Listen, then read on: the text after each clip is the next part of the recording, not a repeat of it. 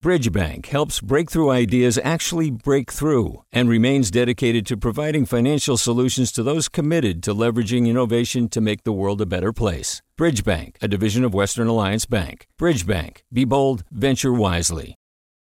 Hey, it's Avery Trufelman, host of Articles of Interest, and I've got to say, I've been a fan of KQED ever since I was a little kid, and I would come out to San Francisco to visit my grandma. It was just what we'd always turn on every time we got in the car, every time we were making dinner and turning on the radio. It was always KQED. And then over the years, I've become a massive fan of KQED podcasts because this is local reporting at its best. These are answers to questions you've always wanted to know, interviews with exciting, unusual voices, necessary journalism, all told with love and care and artistry. And did you know that a majority of KQED's funding actually comes from members? It's just people like you and me supporting the programs they love, while also getting access to cool events, behind-the-scenes footage, and so much more. If you want to sign up and be a part of this amazing community, visit donate.kqed.org/podcasts to become a member today. That's podcasts with an S. Thank you for listening, and thank you for your support. From KQED.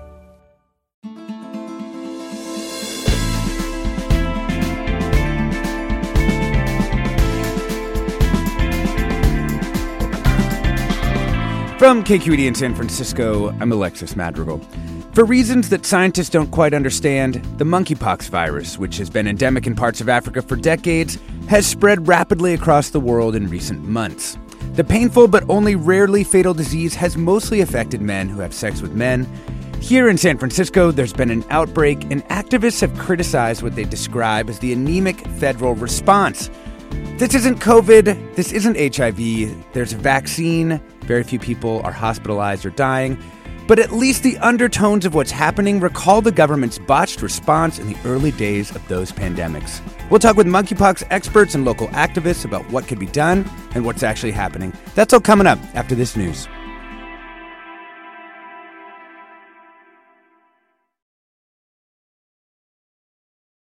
Welcome to Forum. I'm Alexis Madrigal.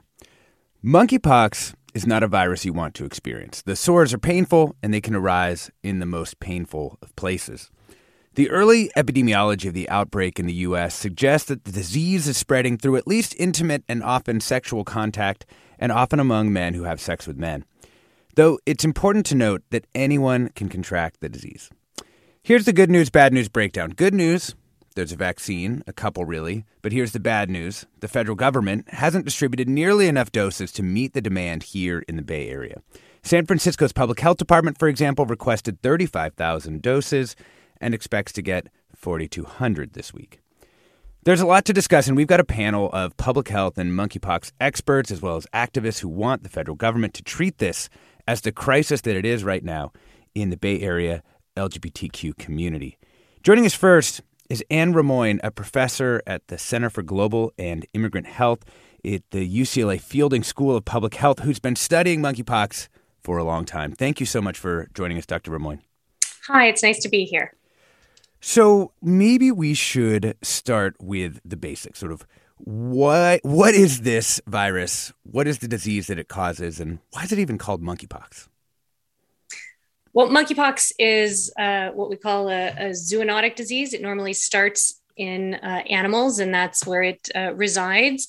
Monkeypox is actually not a disease that normally resides in monkeys. It's normally in rodents. It's called monkeypox because in the 1950s, it was first observed in a colony of monkeys and therefore called monkeypox.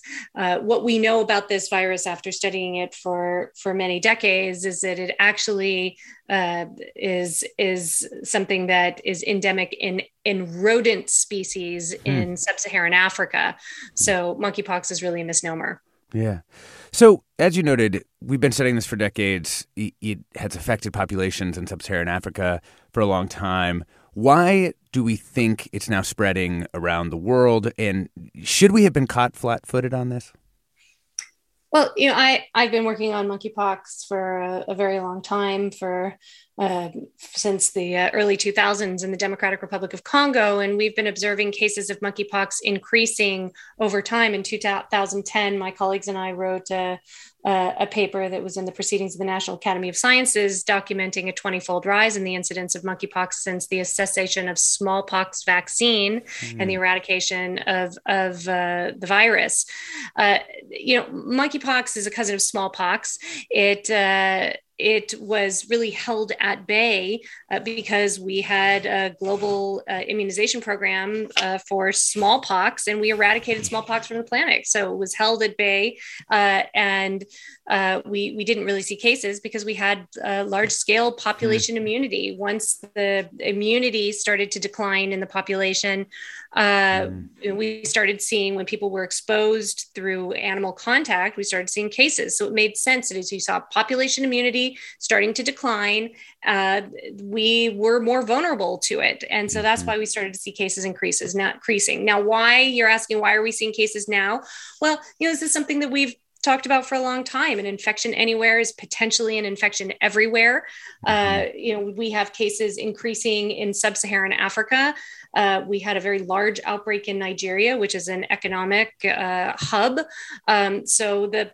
We started seeing cases imported from Africa. And because this virus doesn't always present in the way that we see it in DRC, which is a widely disseminated rash, we've seen, localized rashes in the genital areas, or just a couple of vesicle it might have been gone. Probably has gone undetected for a while.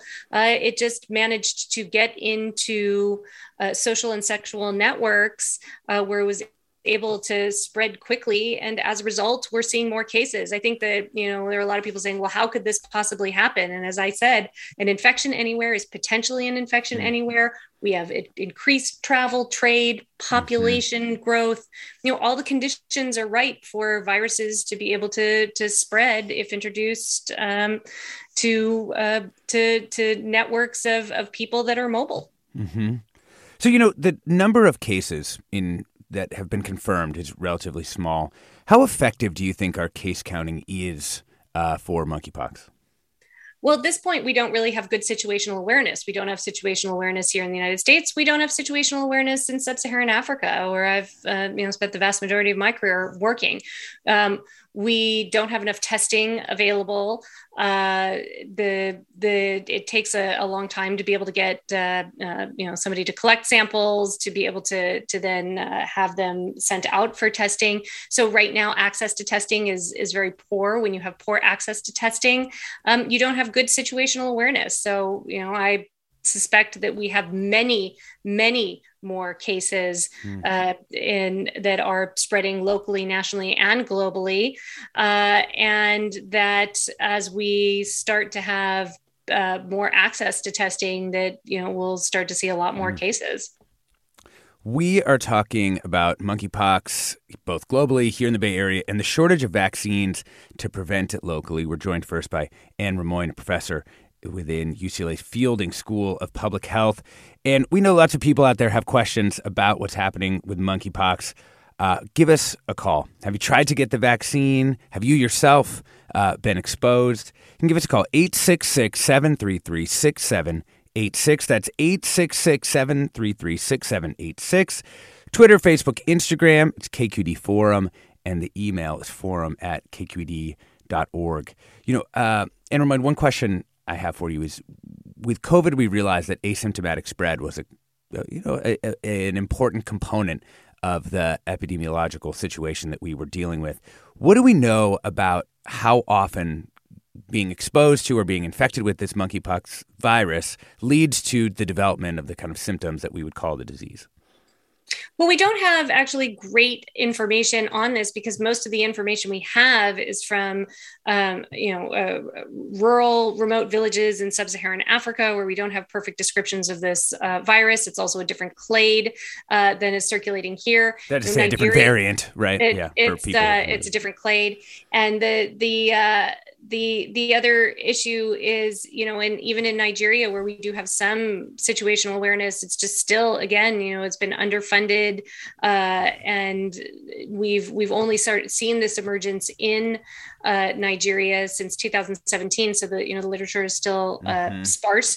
What I would also say in terms of asymptomatic infection, we don't know, and I think we know a lot about this virus. We're not starting at zero, but I think we need to be humble about what we know, what we don't know, and really be ramping up studies quickly to understand what we're seeing. I have seen the preprints that do suggest that monkeypox could be isolated in the throat earlier on.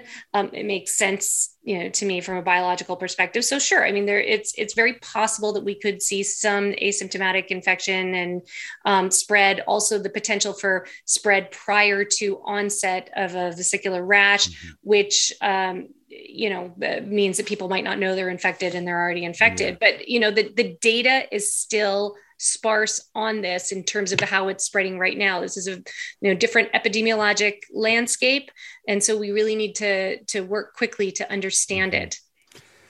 So with all the recent COVID experience that we've had, does the public health reaction and kind of this vaccine rollout show that we learned anything from COVID, or no? Well, I do think we've learned quite a bit from COVID, learning about it and then being able to fix the systemic issues are two different things. I think that this is, laying bare once again that our public health systems are stressed, that the in principle versus in practice are often far between, there's a large distance between them. I think that we really do need to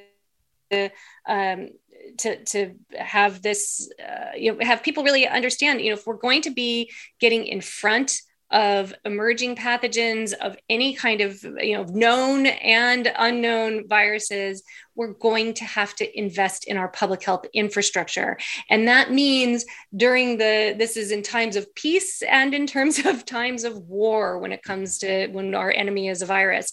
We can't say, well, we're, thank God we got over this last hump. Now we're going to be okay. We have to learn from it. We have to be able to fortify all of our infrastructure, all of our capacity to be able to respond. And that's very difficult in a system that's already stressed. I don't have to remind everyone, but I'm going to anyway. We're not done with COVID. That's still a problem that is stressing our health system. We're still playing catch up there. So, adding this to it is going to be complicated and stress our system more. And I think that we're really seeing the impact of that right now. Do you think that monkeypox is going to become just another endemic disease that people sort of are just dealing with on a day in, day out basis? Or can this be contained such that we actually don't see, periodic outbreaks through time? Well, I really hope that the window has not closed to be able to take control of this virus. And certainly, it's not an all or nothing game. This virus may already be widespread. I suspect it's much more widespread than we anticipate right now. The question is, how hard are we going to hit this? And how are we going to be able to employ the tools to really get this under control? Even if we get this under control right now, I think we have to remember it's not going to be that, well, we just controlled this and it's all done. Okay, now let's move on to something else. What this shows us is that this virus has the potential to infect people in large numbers, and it's something that we do, if we really throw the kitchen sink at this, we really can move quickly. I think we will be able to get this largely under control, but do I think that it's just never going to rear its head again, and that we we'll just be able to put this aside? Right. Yeah. No, probably not. Yeah. We're talking about monkeypox, the shortage of vaccines to prevent it. We've been talking with Anne Rimoin, professor at the Center for Global and Immigrant Health at UCLA Fielding School of Public Health. Thank you so much for joining us, Anne. It's my pleasure. Yeah. When we come back from the break, we're going to turn to the local situation. We're going to have Susan Phillip from the San Francisco Department of Public Health, as well as people who are pushing for a stronger response. I'm Alexis Madrigal. This is Forum. Stay tuned for more after the break. Support for Forum comes from San Francisco Opera. Set 10 years after a school shooting, the critically acclaimed opera Innocence takes us into a complex emotional journey where our understanding of innocence and guilt is constantly upended. Kaya Sariaho's ethereal score collapses the past into the present as a community of survivors grapple with how to move forward. Don't miss the highly anticipated American premiere of Innocence, June 1st through 21st. Learn more at sfopera.com. We've all got those parts of our house where the internet just won't go. Well, if you had wall-to-wall Wi-Fi from Xfinity, you could worry less about dead spots. Because with wall-to-wall Wi-Fi from Xfinity, you get fast speeds, reliable connection in every room, and power for all of your devices, even when everyone's online. That's wall-to-wall Wi-Fi only with Xfinity. Restrictions apply, not available in all areas. Actual speeds vary. Welcome back to Forum. I'm Alexis Madrigal. We're talking about monkeypox. Want to welcome in our local guest. Susan Phillip is the director of the Population Health Division at San Francisco Department of Public Health. Welcome to the show, Susan. Thank you. Glad to be here. We're also joined by Tyler Termier, CEO of San Francisco AIDS Foundation. Welcome, Tyler. Thanks so much for having me. And we're joined by Fernando Gomez Benitez, Deputy Director of the Mission Neighborhood Health Center. Welcome, Fernando. Thank you. Good morning, everyone. Reminder that we're taking your questions on monkeypox here. You can give us a call, 866-733-6786. That's 866-733-6786. Twitter, Facebook, and Instagram. It's KQED Forum, and the email is forum@kqed.org. Susan Phillip, I wanted to start with you with some questions that have come in from listeners. Arturo writes in to say, please give us more context. What does this disease do to people, and why should they care and get vaccinated? What does it do to the body? Well, I think that's a great question, and really appreciate Dr. Ramoin's great overview of monkeypox. But the reason that we care about it in public health is really that this virus can transmit from person to person, and it does cause significant lesions, skin lesions to people, and they can be very painful. And they take quite a while to heal. And until those lesions have healed over, which can take weeks, people can transmit to other people. So what we are seeing in the current outbreak, not just in San Francisco, but across the state and the country and worldwide, is that these are spreading. These lesions are found in genital areas. And so they can be quite painful and quite concerning. And that is why we really want people to have the information to prevent monkeypox, and why we're trying so hard to get vaccines available and administered to people in San Francisco. Can you tell us what the local situation is here in San Francisco? Like, how many people have we confirmed? How many people do we think may have been exposed? How many people are we testing? Like, give us some of those basic on-the-ground facts. Sure. Well, and as Dr. Ramoin said, we know that there are likely many more cases than we have been able to test. Testing has been a limitation. More recently, some of the big national labs have opened up testing, and our own San Francisco Department of Public Health Lab, as of July 12th, has also started testing. So that has really increased the numbers of people that can get tested and increased the number of cases that we are seeing. So we have 141 cases in San Francisco, and that's a significant portion of the cases in California as well, which are 356 as of today. So we know that we have a lot of cases, and we're continuing to diagnose people and seeing people who are coming into our city clinic, our sexual health clinic, and to other clinics across the city with lesions. Mm-hmm. So talk to me about local vaccine availability. You know, we have a colleague here who had to go all the way to Sacramento to get a vaccine. Like, why is that? And do you anticipate that vaccines will become more widely available? Like, when do you anticipate that might happen? Well, the issue of vaccine shortage is not limited to San Francisco, and this is really dependent on the supply that we are able to get through the federal government. The way that it works in San Francisco is that there are federal stockpiles or federal allocations of this vaccine. It then goes to states in most instances, and then to cities and counties. So San Francisco receives a portion of the vaccines that come to California. The underlying issue is that there are just not enough vaccines globally of this vaccine type called Jynneos. Mm-hmm. And that is really the issue. So certainly in San Francisco, we have a greater need for vaccine than we received. We have received about 7,000 vaccines to date, and 4,000 of those have just come in yesterday.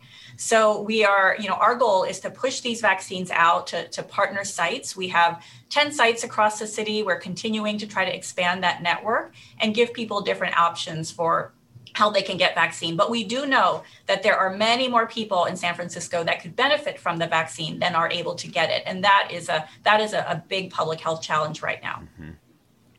Listener Michael tweets, I'm old enough to have been vaccinated against smallpox. Will that do me any good, or is that too long ago?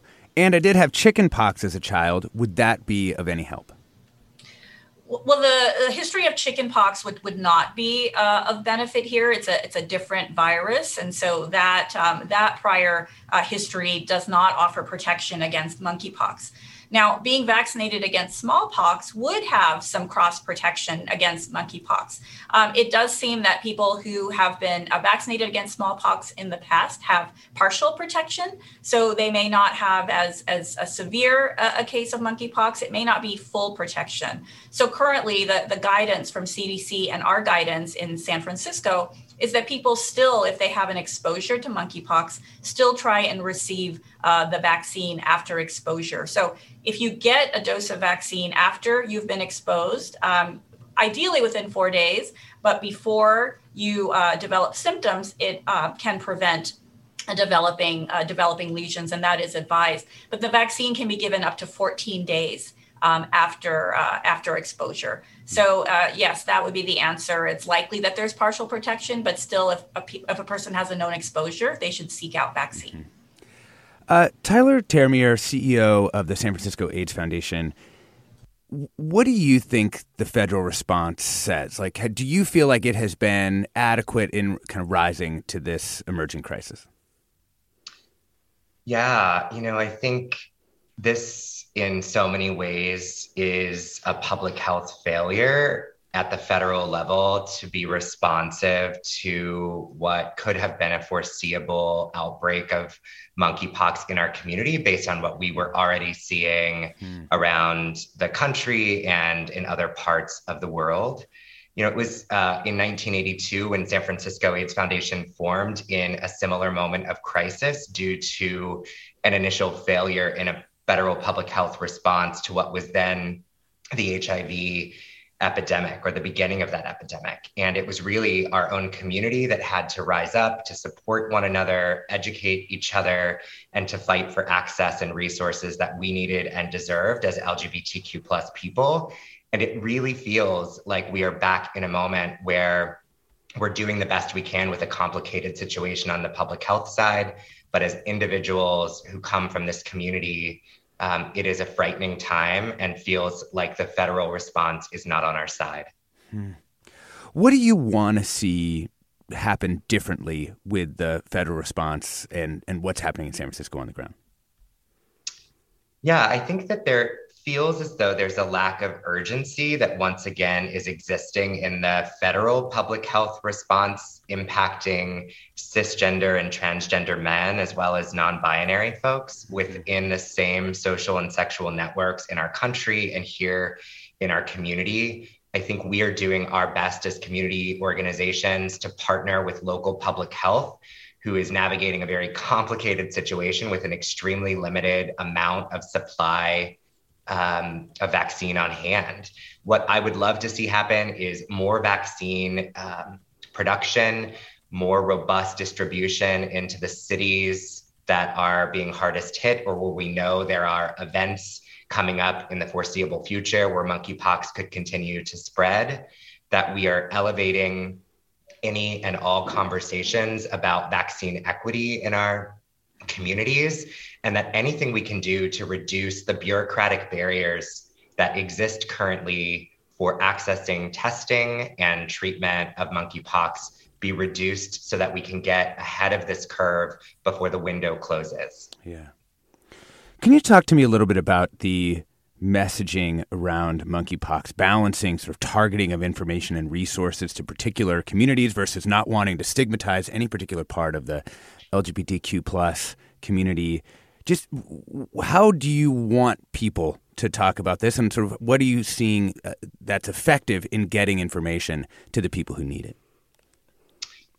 Yeah, I mean, I think this is a really complicated strategy in that we truly want to ensure that we're emphasizing that anyone can get monkeypox, and that as we talk about it, we're promoting it as a public health concern that could impact all in our communities, that there is no specific biological reason that men who have sex with men are at any higher risk, but that like any transmittable infection, a higher risk might simply come from being a part of social or sexual networks that include other people who may have the infection. I think the balance here is both making sure that we're talking about it as a public health concern for all, but getting the messaging to gay and bisexual men in particular who need to know about monkeypox, to be educated about what to be looking for and where to go if they believe they've been exposed, and certainly how to get connected if they do have symptoms. Yeah. We're talking about monkeypox both globally as well as the local situation here. We're joined by Susan Phillip, Director of the Population Health Division in San Francisco's Department of Public Health, Tyler Termier, CEO of San Francisco AIDS Foundation, and want to make sure that Fernando Gomez Benitez, Deputy Director of the Mission Neighborhood Health Center, comes into the conversation here. Fernando, what are you seeing at the clinic level? Like, are people scared? Are people, how are they sort of confronting what's happening? Actually, the reports that we're getting from our staff from our HIV clinic, the name of the clinic is Clinica Esperanza, and our PrEP clinic is that there is lots of concerns around what is happening with monkeypox. As of this past week, we have 3 confirmed cases and 15 suspected cases among our HIV positive patient population. Our population is give or take around 400 patients that we serve per year. And we have around 150 patients that we serve in our PrEP clinic. As of now, we have not identified anyone from the PrEP clinic. I think that another concern that has been posed to our staff has been, and I think that we should have this type of conversation, is the stigma associated with this illness and the targeting of LGBTQ communities. We feel that this is reminiscences of what happened with the HIV/AIDS epidemic in the late 80s, early 90s, when it was, if you recall, it was called GRID, right? Gay-related immune deficiency. I think that any type of infectious disease, any type of transmissible disease, what we should as community, the departments of public health and our federal partners, is that we find ways to destigmatize what is happening. I think that when it hits that gay men, bisexual men are the vectors of this infection, I think that that is not helpful in terms of getting health education messages and prevention measures to implement. I think that it's very important that we try to be objective in that sense. Yeah. And finally, I just want to mention something. With COVID-19 here in San Francisco, even though there was it was delayed the response, I think that was created a good partnership between the Department of Public Health and an array of community groups to develop an infrastructure to respond to COVID-19. I think that we have the infrastructure available there to respond to new threats like monkeypox or whatever comes our way. Your first guest, she mentioned something that I really agreed with, is that there needs to be investment in public health. I would add also is that there needs to be investment with community partners. It could be primary care clinics. It could be community groups that do outreach and education, that we maintain these investments to be prepared and not just be responsive and reactive to new situations that come about.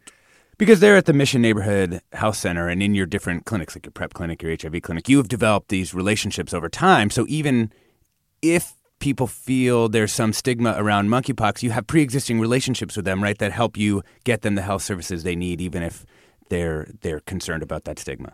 Correct. And all this is based on developing positive therapeutic relationships between our medical providers, our support staff, our nurses, our social workers, our case managers, our health educators, our dietitians with our patient population. I think that that's the basis, the relationship issue. I think that if there's, we call it in Spanish, confianza, trust. If there's trust, then I think that that's the basis of positive health outcomes eventually, and especially with a situation like monkeypox, that the health education message is conveyed, and also what are the best measures to address this issue and try to mitigate the effects of monkeypox. Yeah. Fernando Gomez Benitez, Deputy Director, Mission Neighborhood Health Center. We're also joined by Tyler Termier, CEO of the San Francisco AIDS Foundation, and Susan Phillip, Director of the Population Health Division in the San Francisco Department of Public Health. Let's bring in Lisa from San Carlos, who has a question. Welcome, Lisa. Hi, thank you. I'm a public health nurse, and so I really appreciate this conversation. I have a comment and a question. Of course, I agree 100% with everyone who's saying we need more public health funding. It's not just a personal, wish on my behalf, but countries that have stronger and more vital public health systems have fewer crises, acute care crises, and have an overall generally healthier population. So that's my 2 cents for a robust public health programs. But my question is, the person who commented about when one gets the monkeypox vaccine. With COVID, we're conditioned that you get the vaccine before you have been exposed as a preventative. And I thought I heard the person say, with monkeypox, once you've been exposed, then you get the vaccine. So I think that clarification should be made so people listening know when they should get it. Yeah, Lisa, thank you for that. I think, Susan Phillip, you're going to say that you should get it before, but you could get it after exposure too. But Susan Phillip? Thank you for that question and the opportunity to clarify. That's a really important point. So the people at highest risk are the people that have a known exposure. We absolutely want to make sure that there are doses of vaccine available for them as post-exposure prophylaxis.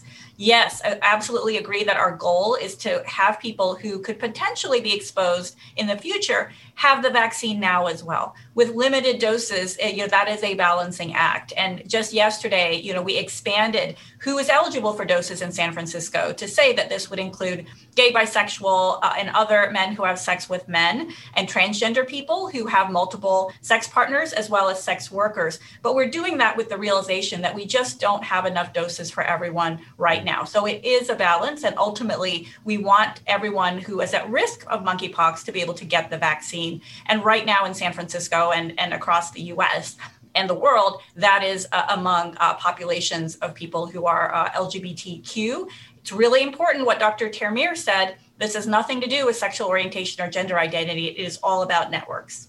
Yeah. Is any other place in the state, Susan Phillip, getting more vaccine than we are on like a per capita basis? Is there are we getting shorted here, or is everybody getting shorted?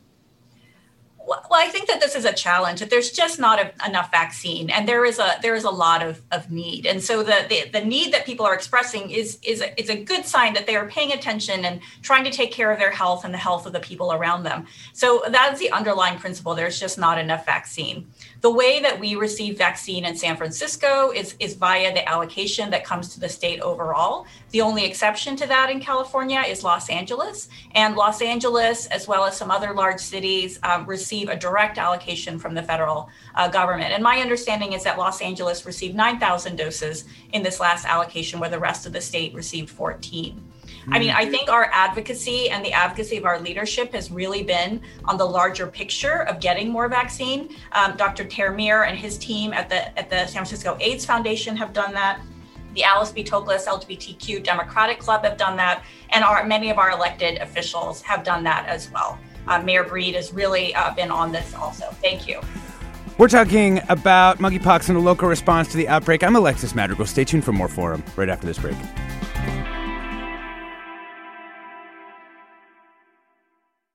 Support for Forum comes from San Francisco Opera. Set 10 years after a school shooting, the critically acclaimed opera Innocence takes us into a complex emotional journey where our understanding of innocence and guilt is constantly upended. Kaya Sariaho's ethereal score collapses the past into the present as a community of survivors grapple with how to move forward. Don't miss the highly anticipated American premiere of Innocence, June 1st through 21st. Learn more at sfopera.com. We've all got those parts of our house where the internet just won't go. Well, if you had wall-to-wall Wi-Fi from Xfinity, you could worry less about dead spots. Because with wall-to-wall Wi-Fi from Xfinity, you get fast speeds, reliable connection in every room, and power for all of your devices, even when everyone's online. That's wall-to-wall Wi-Fi only with Xfinity.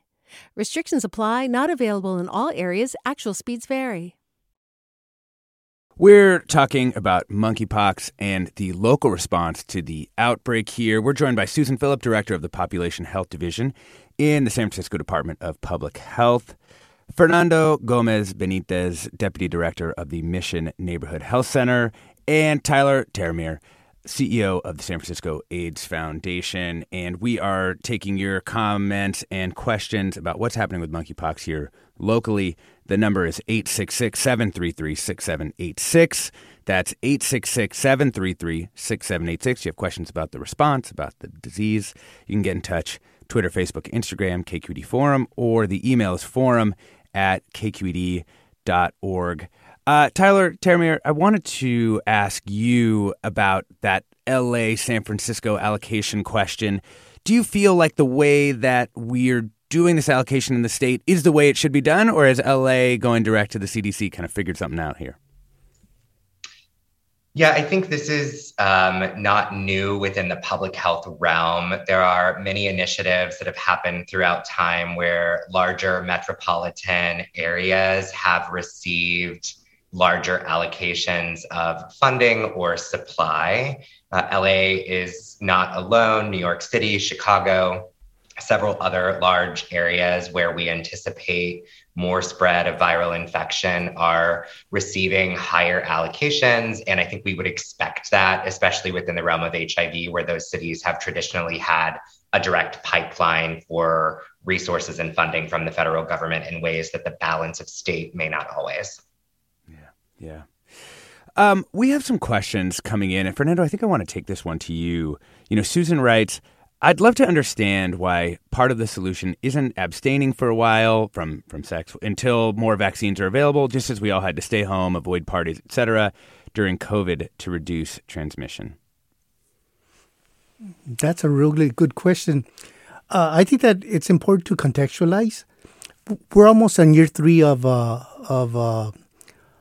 isolating ourselves because of COVID-19, and as human beings, we're social beings. After a good amount of time, the restrictions were lifted. So what is it that you have? We have our first gay pride this year, 1 month ago. It was expected that people were going to be out, etc. I think that there is some. If you look at the CDC website, there's some recommendations in terms of abstaining to have sex while people are actively infected. Which I think that's a sound advice. However, I think in my previous life, being a health educator, I always try to think in terms of how is it that we can be in terms of positive instead of the health professionals coming and wagging their fingers and telling their clients or patients, you know what? No, do not do this. But rather, what is that we can do to reduce the harm and the risk, et cetera? I think that would be very important in terms of empowering people to make their own decisions. I think that if we do that, we go back to what I had mentioned, confianza, the building a trust between providers and clients and patients. I think that would be a good way of proceeding with this. It's not how would I mention it a straight answer, but I think that with that strategy, I think that we would be more successful in engaging with clients and patients. Yeah, I am curious, Tyler, how you would respond to that question, and I'm going to just piggyback on one of our listeners' comments here. Andrew writes in to say, monkeypox isn't AIDS, monkeypox is also not COVID. California has less than 500 confirmed cases, and suggesting that overcompensating for COVID public policy failures is not a good strategy.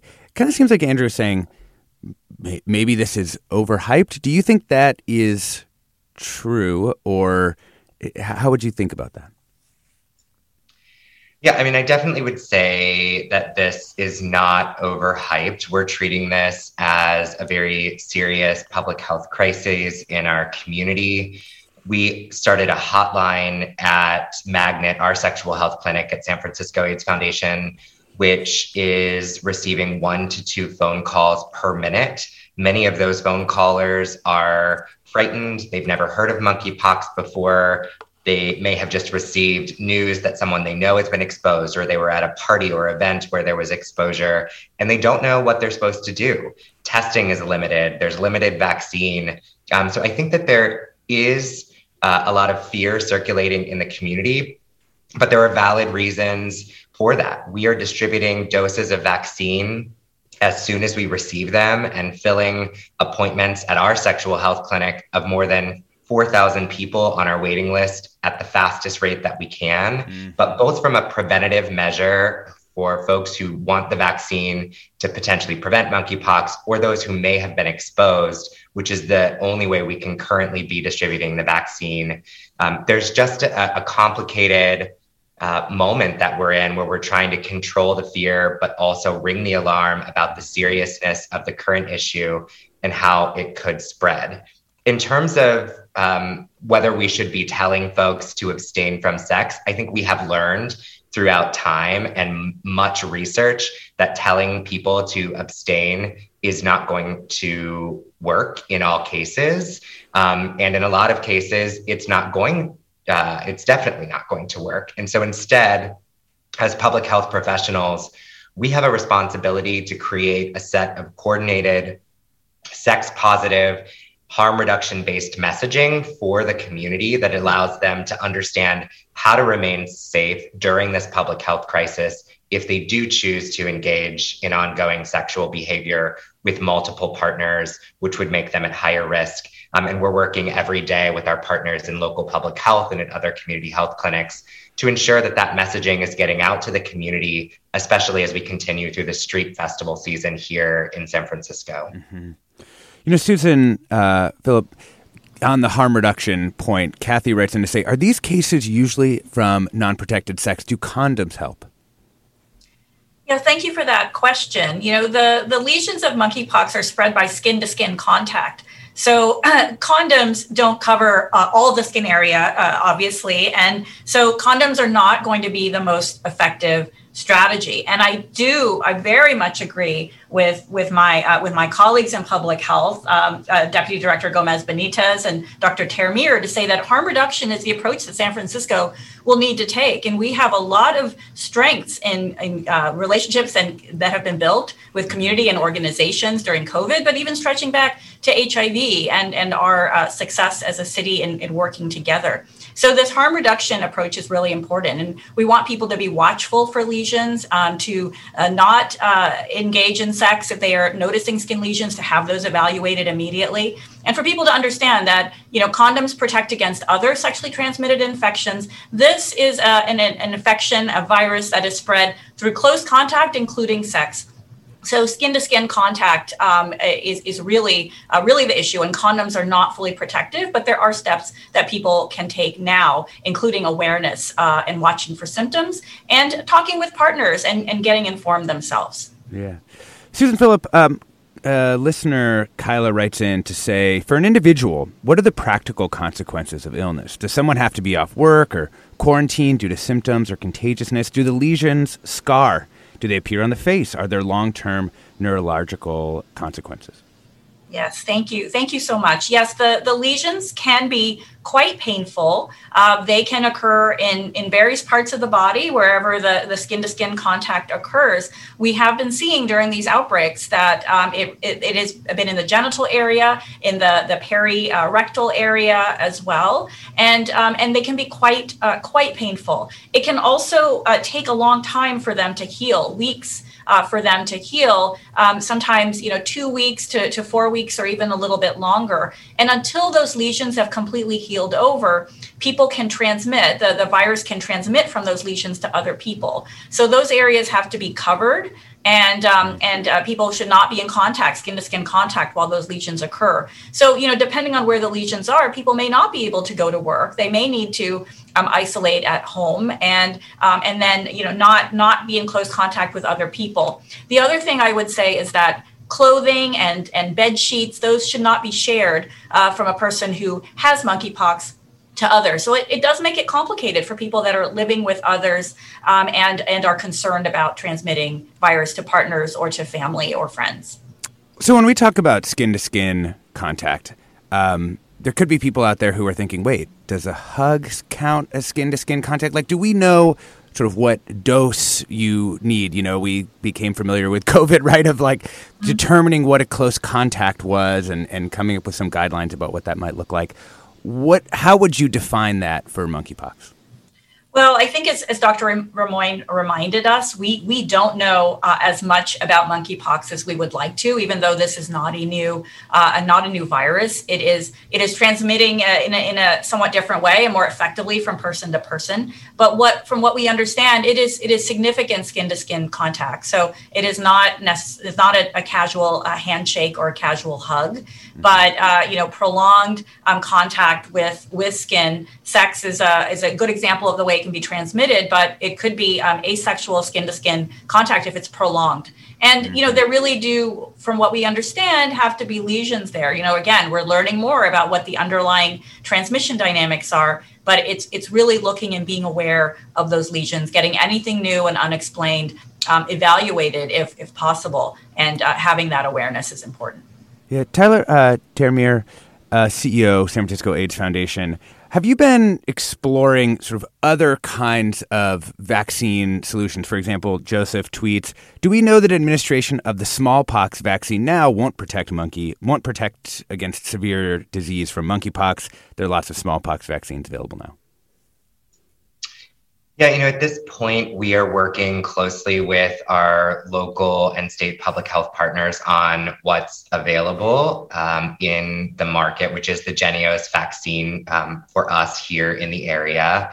We know that there are research studies that are wanting to contemplate what might else work for folks, but at this time, and with how complicated the response has been, and ensuring that we are answering people's questions and concerns, that we are getting folks linked to vaccine sites, we're dealing with the one vaccine we have access to, which is the Jynneos vaccine.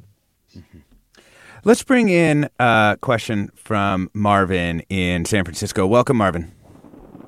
Hey, good morning. Is there a scientific name for monkeypox? Monkeypox just sounds really colloquial, and I'm wondering if there's another name. Yeah, another way of describing it. Susan Phillip? It is known as the monkeypox virus, but as we learned early in the hour, it is a misnomer. It is not found in monkeys, and there's been a push to really rename it and have it be less stigmatizing and more accurate. But as of now, that is what it is called in public health and clinical and scientific communities. Yeah. I guess, it's a rodent pox may not actually be any less stigmatizing. Thank you for that question, Marvin.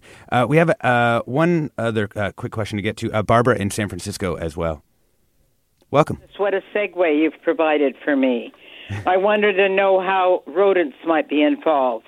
Being a port city, we have rats. I've seen them. Some are as big as cats, called Norwegian wharf rats. I've seen them downtown after they've been hit by cars. Is this something in the fleas of the rodents, or is it the rodents themselves? And if we encounter rats, which they're all over the city, what must we do to prevent direct contact with this particular infecting disease? Thanks for that, Barbara. Susan, I'm going to throw this one again to you. Sure. Do we have to worry about rodents as a vector for this disease? We do not at this time, and the reason is that the rodents that are infected are largely found in the endemic regions in West and Central Africa. There have been instances where rodents have transmitted to other small animals like prairie dogs. That's where the outbreak came from about 20 years ago. And then humans have gotten it from those animals. But as of now, we don't have indications that this is that there are rodents that are being infected or that are infected in the city. So I really we're not advising that people have concerns about that route of transmission. But of course, we're continuing to follow the national and state and local science. And if something changes with that, we'll let people know. But for now, it is really human to human, skin to skin contact and close face to face contact with these sort of large respiratory droplets or saliva being transmitted to each other. Tyler, do you think that given how much organizing the gay community has done around HIV and AIDS and just the development of harm reduction like within the community, like where do you think that leaves our local communities here in terms of trying to deal with this kind of novel infectious disease? Yeah, I think a lot of folks are trying to, or are reflective in this moment of what happened in the earliest days of the epidemic. I have been trying to caution folks not to draw a direct correlation between this moment and the beginning of the HIV epidemic, because I truly believe, as someone who is living with HIV for the last 18 years myself, and am standing on the shoulders of so many giants of that earliest movement to fight for our lives, that the story of HIV really has its own crucially important yet complicated and tragic memoir that is a scar on American history and that needs its own moment of reflection in an ongoing way. But what is similar and should be noted in this moment is that lack of urgency that once exists when a public health crisis is impacting the men who have sex with men population, and that we've been left on our own to share information, to ensure that folks know when clinics are popping up and to support one another when you may stand in a line for a day and may not get access to the vaccine that you feel that you need and deserve, and to rally together to fight against what has been yet again another public health failure that may not have existed if it was impacting another population, because the urgency may be at a heightened level. Yeah. What about gay communities outside of San Francisco proper? Are you helping them out, or how should people tap into those networks? Yeah, I think that there are movements of people across this country from the LGBTQ plus community that are rallying to push back against this public health failure at the federal level, to demand transparency at the local and state public health levels where there may not be as strong of relationships as we have currently here in California. And there are many petitions floating through social networks on how folks can reach out to their elected officials or directly to HHS or the Centers for Disease Control to demand a more urgent response to this current crises in our community. Yeah. But what about just sort of within the region? You're in Sonoma, you're in Berkeley. Is there one clearinghouse for sort of Bay Area folks to go to see okay, around here, here's where I can go for help on monkeypox?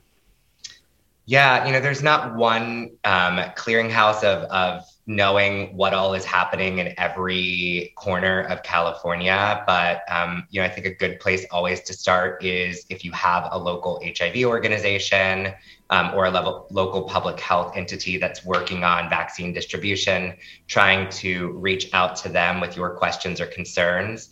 Folks from anywhere can reach out to us on our monkeypox hotline at San Francisco AIDS Foundation, and we can get you connected to the appropriate area of the state if you're not within our region. And if you're looking to take action in a more robust way, San Francisco AIDS Foundation currently has a sign-on call to action to the federal government for a more robust response. They will go to your website. That was Tyler Termere, CEO of San Francisco AIDS Foundation. We've also been joined by Fernando Gomez Benitez, Deputy Director of the Mission Neighborhood Health Center, and Susan Phillip, Director of the Population Health Division at the San Francisco Department of Public Health. Earlier, we were joined by UCLA Professor Anne Rimoin.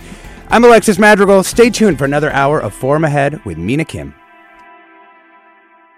Funds for the production of Forum are provided by the members of KQED Public Radio, the Germanicos Foundation, the Generosity Foundation, and the Heising-Simons Foundation. Support for Forum comes from San Francisco Opera. Set 10 years after a school shooting, the critically acclaimed opera Innocence takes us into a complex emotional journey where our understanding of innocence and guilt is constantly upended. Kaya Sariaho's ethereal score collapses the past into the present as a community of survivors grapple with how to move forward. Don't miss the highly anticipated American premiere of Innocence, June 1st through 21st. Learn more at sfopera.com. We've all got those parts of our house where the internet just won't go. Well, if you had wall-to-wall Wi-Fi from Xfinity, you could worry less about dead spots. Because with wall-to-wall Wi-Fi from Xfinity, you get fast speeds, reliable connection in every room, and power for all of your devices, even when everyone's online. That's wall-to-wall Wi-Fi only with Xfinity. Restrictions apply, not available in all areas. Actual speeds vary. All over the country, we need to improve reading in Wisconsin. Schools are changing the way they teach reading. I'm calling for a renewed focus on literacy. We have gotten this wrong in New York and all across the nation. And it's happening because of a podcast. I think your podcast has changed my life. And I'm going to share this podcast with everyone I meet. Sold a Story investigates how teaching kids to read went wrong. New episodes of Sold a Story are available now.